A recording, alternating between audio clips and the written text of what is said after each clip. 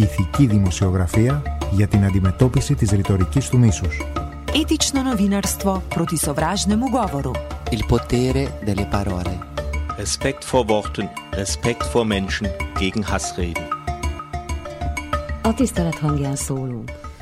Hello and welcome to this, the seventh in the series Respect Words, a series in which we look at the various aspects of hate speech from every angle. My name is Alan Braddish, and on today's show, later on, we will hear an interview that my colleague Donie did with Alan Farrell TD, chair of the Dáil Joint Oireachtas Committee on Children and Youth Affairs, because in today's programme we will be discussing online hate speech and cyberbullying. And I'm joined in the studio by a good friend of Near FM, Dil Wickremasinghe.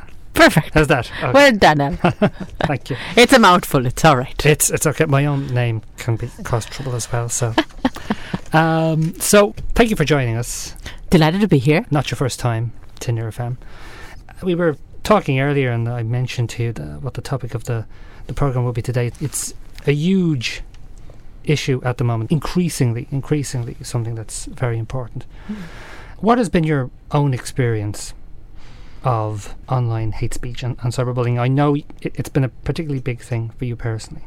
It's so sad that I'm actually called in as a sort of an expert in the area, because unfortunately I have experienced quite a bit of it from the very beginning, since I started working in media.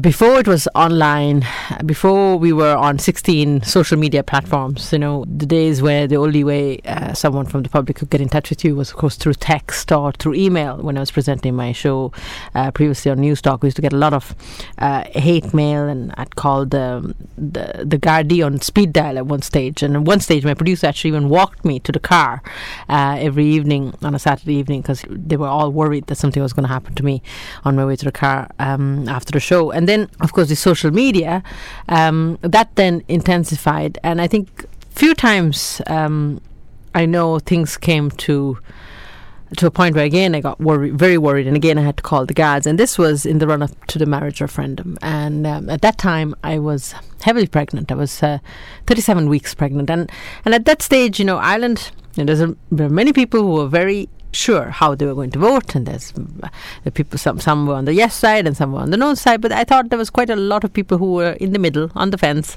not sure how they were going to vote. So at that stage, you know, my wife and I, she wasn't my wife at that time, but I was pregnant, so we decided to kind of share a story of you know, what does a same-sex couple who want to get married look like, a same-sex couple who want to have children look like, in the hope to maybe inform the kind of middle island, the people who were not sure whether they were going to vote yes or no. And majority of the messages we received on Twitter, now that's where I suppose my main social media platform that I would use, was very, very supportive. But unfortunately, quite a number of the members of the No campaign took it upon themselves to attack me mercilessly. And what really disturbed me was, you know, never mind doing this to any human being, but out of all people, a pregnant woman, a heavily pregnant woman. So this was 37 weeks, because I was curating the At Ireland account the week before the marriage referendum, and I finished up on the Friday night. And I think I was so impacted by the negativity that I experienced online that 24 hours after I surrendered the At Ireland account, I went into labour. And my baby arrived actually on Sunday, the 15th of May, 6 days before the referendum. And he was 2 weeks early, because I think the hate speech that I experienced was, I knew it was going to be hard, but I had no idea it was going to be that hard. So that was now 2 years ago. And thankfully now I think there is a bit of a shift, because just at the beginning of the year I curated that Ireland account for the second time since that time in 2015, and I was the first curator of 2018, and I was delighted how much Ireland has progressed, because I think 99.9% of the interactions I had with the 60,000 followers that account has was positive. So yes, there were trolls, but not to the same extent that I experienced in 2015. Given your background in journalism, you would have received something similar, or you presumably would have received negative feedback in a non-online form. what was the main difference, do you think, between the two, other than the sheer mass? Was there a qualitative difference as opposed to a quantitative difference? I think the big difference between text messages and emails, my producer actually took it upon himself or herself, depending on who was my producer at the time, not to show me the horrendously toxic ones. And I kept saying to him, look, you can show me, it's okay, because I need to be aware because I knew when I entered, I suppose, public life, and became a public figure, that there's a role that I'm playing here. I'm trying to break down barriers so the people who will come after me will find it a bit easier, because I was in many respects one of the first, mainstream, lesbian, off-color woman working for a national radio station, and who was, I was very open about my life and who I was, and didn't make any bones of it. So I knew that we would experience some kind of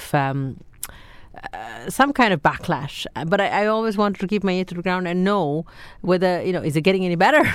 And in fairness, it has over time, and I think it's because people like myself and there's other people in Irish media who are doing this valuable work, because by sticking our neck out and putting our head up over the parapet, it's actually educating people, because I think what's underneath all this is just ignorance. Once you put a face to the issue, and people realize, once they get to know me, they get to know me as a parent, or as a mother, or as a journalist, or a mental health service provider, or a podcaster now, people realize, actually, Dil, I have maybe something in common with Dil, and then that kind of brings down the level of trolls. But it still worries me that the trolls are still very much there, and they have no idea. Like, as I said, I might have a thicker skin because I'm used to it now. It's over a decade now I'm in Irish media.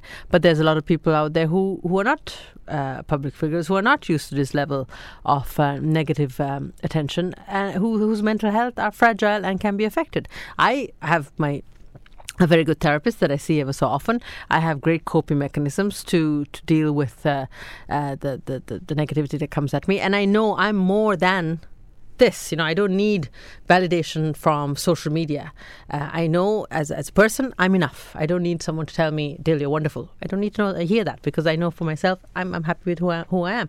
But there are a lot of people, especially young people, who are maybe 14, 15, 16, who are spending hours on social media, who have no idea who they are, who are constantly looking for validation, who are looking for acceptance from their peers, and it's those people that I'll be very worried about, because if someone can attack me, surely they can also attack a 15-year-old somewhere in Coolock, who's in their bedroom right now on social media. Now you have, having left News Talk, you have your own podcast, as you mentioned, Sparking Change. Is this something you've dealt with or felt the need to deal with in the podcast, or is it something you're going to deal with in a future episode? As far we haven't done it, but sure, it's something definitely we need to. I think everybody needs to do it, whether it's the conventional media, whether it's community radio, whether it's online digital journalists like ourselves. It has to.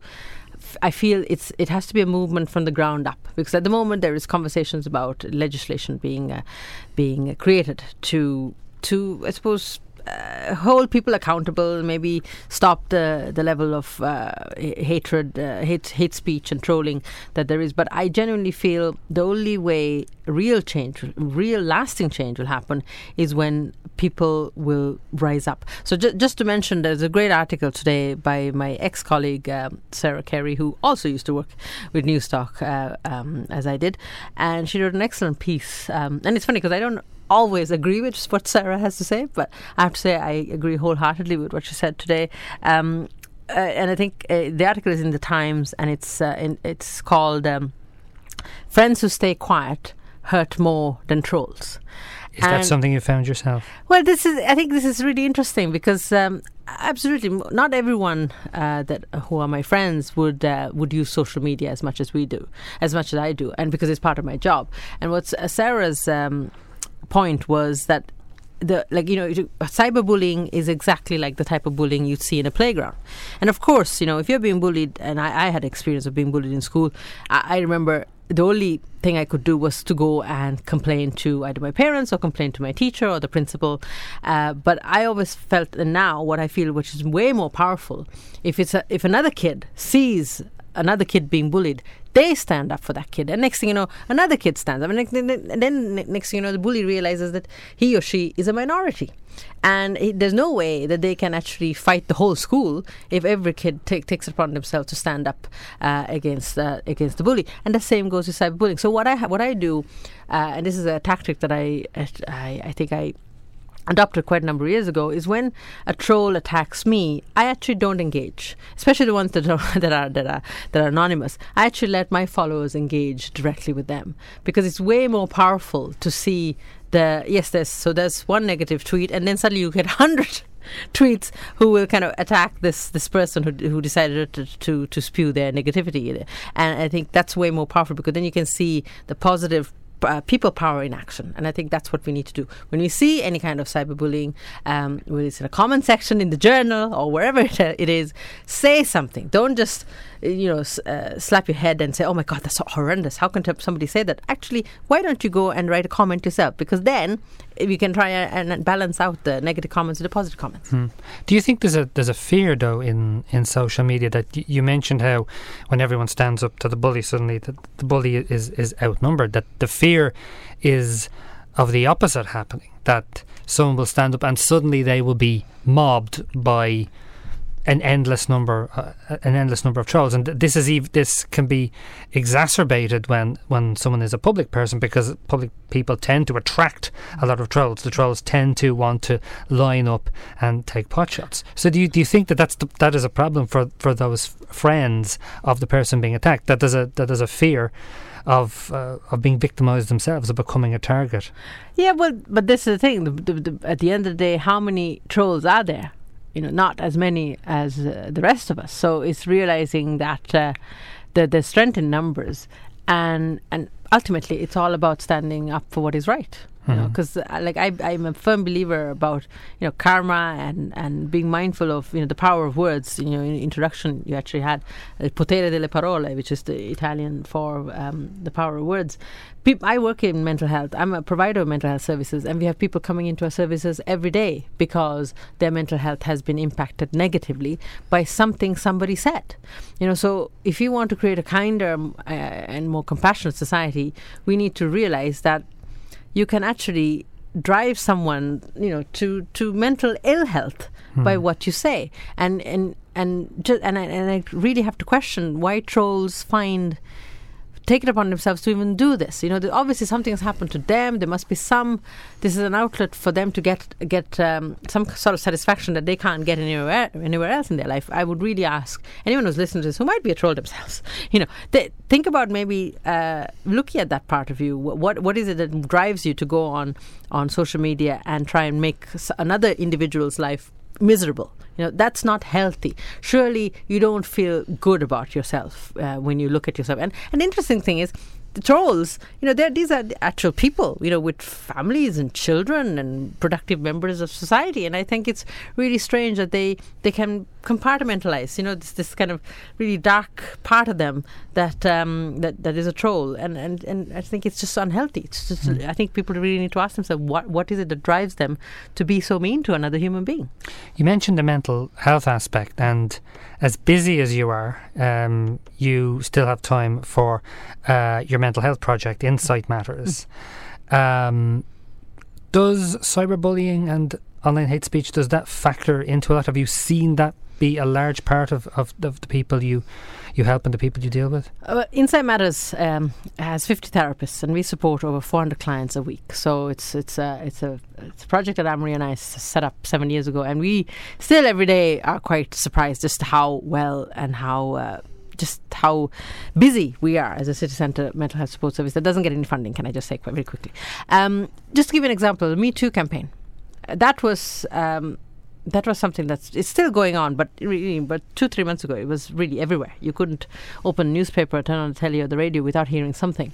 And the amount of people that came into our services who mentioned the Me Too campaign, how it was triggering them, or it was bringing up flashbacks of their own experience of harassment or bullying in the workplace, that shows us that no man is an island. Whatever happens, and we just have to look around. Everybody's head is in a screen, so we're all living parallel lives. We've got a life, where we're in our bodies here, like I'm talking to you, and then the other life, which is on social media and online, and those two are connected.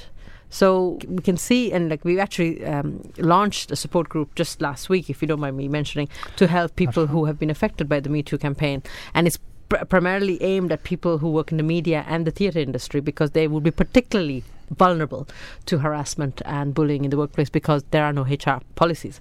And so it does impact on a person's mental health. Words have power, and it's just, I just want to drive that across. So anyone listening to this who takes pleasure at attacking someone negatively online, beware that this person, you could actually hurt them from a mental health point of view, and it could be the straw that could break the camel's back. Do you want to have that on your conscience? I don't think so. Or for some people, maybe they wouldn't mind having that on their conscience. It's hard to imagine somebody having that attitude, but I think you have to accept that there might be some people out there. I like to think, Alan, that would be the tiniest minority, and that's the kind of world I like to live in. I know that there is quite a lot of evil in this world as well as good, but I like to think that is a very small minority. And also, we can't just say, oh, it's that person's fault because they're this way. Something has happened to them in their environment or in the way, the society that we created that has made this person behave this way. So we all have a collective responsibility. I'm never of the mindset of put that person in jail and throw away the key. Because you can't just blame that one person. The person, the people who raised that person, it takes a village to raise a child. At the end, whoever was around that person that influenced this person to be this way today, surely they need to look at themselves as well. Now, I mentioned the interview that my colleague Donie did with Alan Farrell, who's the chair of the Joint Oireachtas Committee on Children and Youth Affairs, and they have been discussing in the latter part of last year, and there's a report due out on this very topic. To what extent do you think the government can do anything through legislation? I'm sceptical about what legislation can do, because even when it comes to harassment and bullying in the workplace, there is robust legislation that says very clearly you can't behave this way in a person's workplace. And yet, people have been harassed, bullied and discriminated against based on the 9 grounds of equality all the time. Women who are pregnant who go to their employer to tell them that they're pregnant get chucked out of their job. It happens, unfortunately, too often, and it's surprising that it's still happening in 2017. So that's my worry for us to kind of wait for legislation and the government to act on this. First of all, by the time the legislation comes out, it'll probably be obsolete because social media evolves so quickly. So it probably might not be relevant anymore. But I'm much more hopeful about what I mentioned earlier, about the people power, about people actually rising up in our online world and saying enough is enough. This is not how you should speak to anybody, irrespective who the celebrity or whoever the person is. And I think by doing that consistently over and over and over again, each time I suppose an incident occurs, then surely the trolls are going to get the message, and they'll maybe decide to take up crocheting instead and come off online altogether. I would love that to happen, but I know that's not going to happen. But still, I just think every time someone rises up, that's something people will remember. People will think, oh, there's something that just happened. Someone who completely had no relationship with the person who was being attacked, they stood up for them. Because I think when it comes to things like racism or homophobia or any kind of discrimination, the person at the very center of it, the victim, often just freezes. They can't do anything. It's a trauma. It's the kind of trauma that you would talk about in a mental health practice, and it's the kind of trauma that you'll carry for 20, 30 years because they're psychological scars that you carry with you. But if someone actually steps in and tries to defend you, the healing process begins immediately.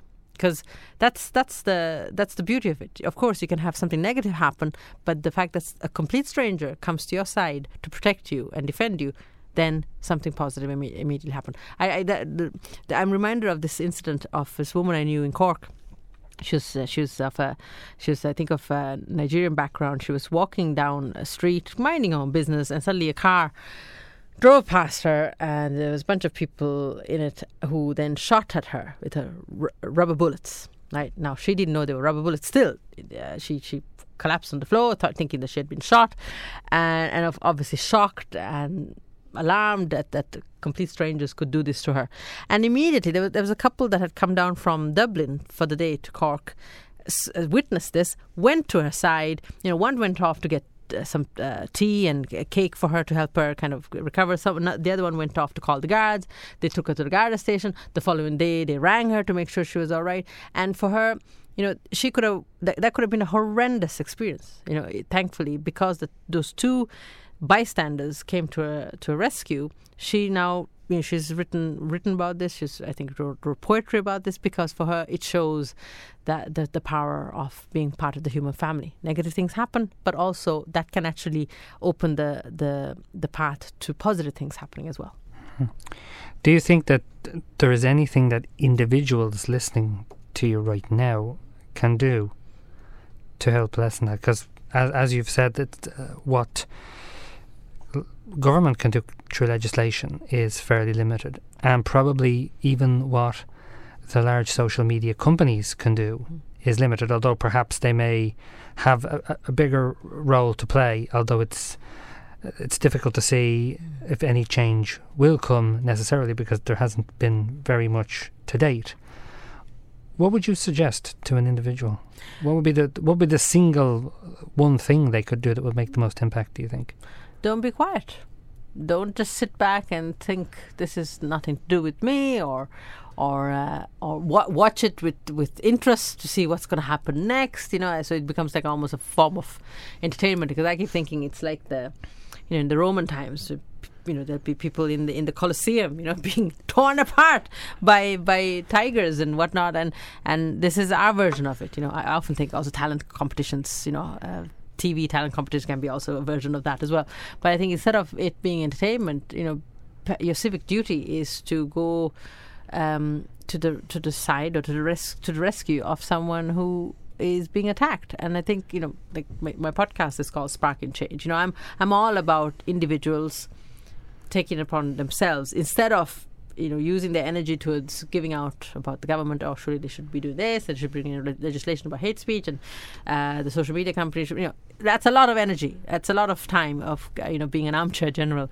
But why not spark change yourself by the next time you're on social media, it's Facebook or Twitter or Instagram or wherever it is, or the comment section of some magazine. If you see something toxic being said and someone being attacked, why not come in yourself into the conversation and say, look, I have nothing to do with this.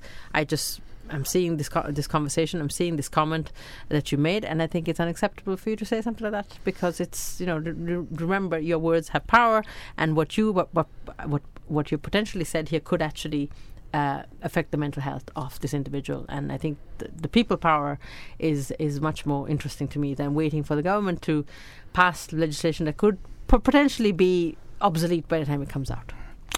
Okay, just as one final point, you mentioned your podcast. Where can people access it? Anywhere. iTunes, Spotify, Thatcher, wherever you get your podcast from. It's out every Monday morning at 9 o'clock, and there's 14 episodes at the moment. And if people are wondering what it's about, it's very much in keeping with my work that I spent the last decade working on News Talk. It's all about highlighting social justice and mental health stories, and speaking to the people who are affected by the issues, as opposed to the so-called experts or talking heads. Because I'm always very interested about regular folk who just see something that needs attention, and then take it upon themselves to change. Because I think why not be the change that you want to see in the world? Dil Wickremasinghe, thank you very much for talking to us. Thanks, Alan. Okay, now we're just going to finish off with a little bit of the interview which I spoke to you earlier about. This is Donie Tarrant, speaking to Alan Farrell TD, Chair of the Dáil Joint Oireachtas Committee on Children and Youth Affairs. And Alan starts off by discussing the issue of libel and defamation. Quite right, and unfortunately I've been subject to it myself over the years in public life where people will put up an anonymous comment, often defamatory. Now, as a politician, obviously I've relatively thick skin, Donny, but one of the issues, I suppose, is the fact that there's anonymity involved, and often, like, quite frankly, I'm human like everybody else, and some comments can be very hurtful, particularly if they're unfounded or completely frivolous. Now, when you apply the same logic to a child or to a young teenager, or worse, you apply, photographs of individuals in various states of undress, which occurs, unfortunately, that information is there forever. And I think, did we not, Alan, was it not last year or the year before, but definitely in very recent times, did we not have a situation, I think, down in, was it Blarney in Cork, where certain young girls in school, photographs were put up of them in various stages of undress, but it actually transpired that they were photoshopped insofar as they were using the head of the girl, all right, but the body wasn't. But to look at it quickly, you wouldn't know that it was a doctored photo. Well, absolutely, and I mean, those type of events can be completely devastating. We have seen young people commit suicide over such instances, so you can imagine how profoundly impactful incidences like that can be on young people. I mean, in terms of peer pressure, I think back to my school days, and I'm actually quite happy in the sense that mobile phones and cameras and things like that were not as prevalent as they are today. Young people tend to live their lives online these days, and if they're not looking at their phone, they're talking about looking at their phone. In a lot of cases, I've been on boards of management of secondary schools for almost a decade, and it is an ongoing issue. In terms of An Garda Síochána and their role in it, I mean, they obviously have officers. The Victim Service Office, for instance, was established in 2015. Along with the Garda National Protective Services Bureau, who you rightly point out are on Harcourt Street or Harcourt Square, and I suppose their main thrust would be, online child exploitation eradication, implementation of elements of the Children First Act, which of course was subject to a referendum, also in things like sexual offenders management, intelligence units, and then liaising with the international crime prevention bodies like Interpol, Europol, the FBI, among others, where there's a cross-jurisdictional issue or where imagery is being exchanged online in places like the dark net and online on conventional websites, in terms of trying to eradicate that. But it's also about education, and one of the thrusts of the committee will be determining through our contacts with educators as to how it is that we can inform or educate our younger people to be safe online. That was Alan Farrell TD, Chair of the Dáil Joint Oireachtas Committee on Children and Youth Affairs, talking to Donie Tarrant late last year.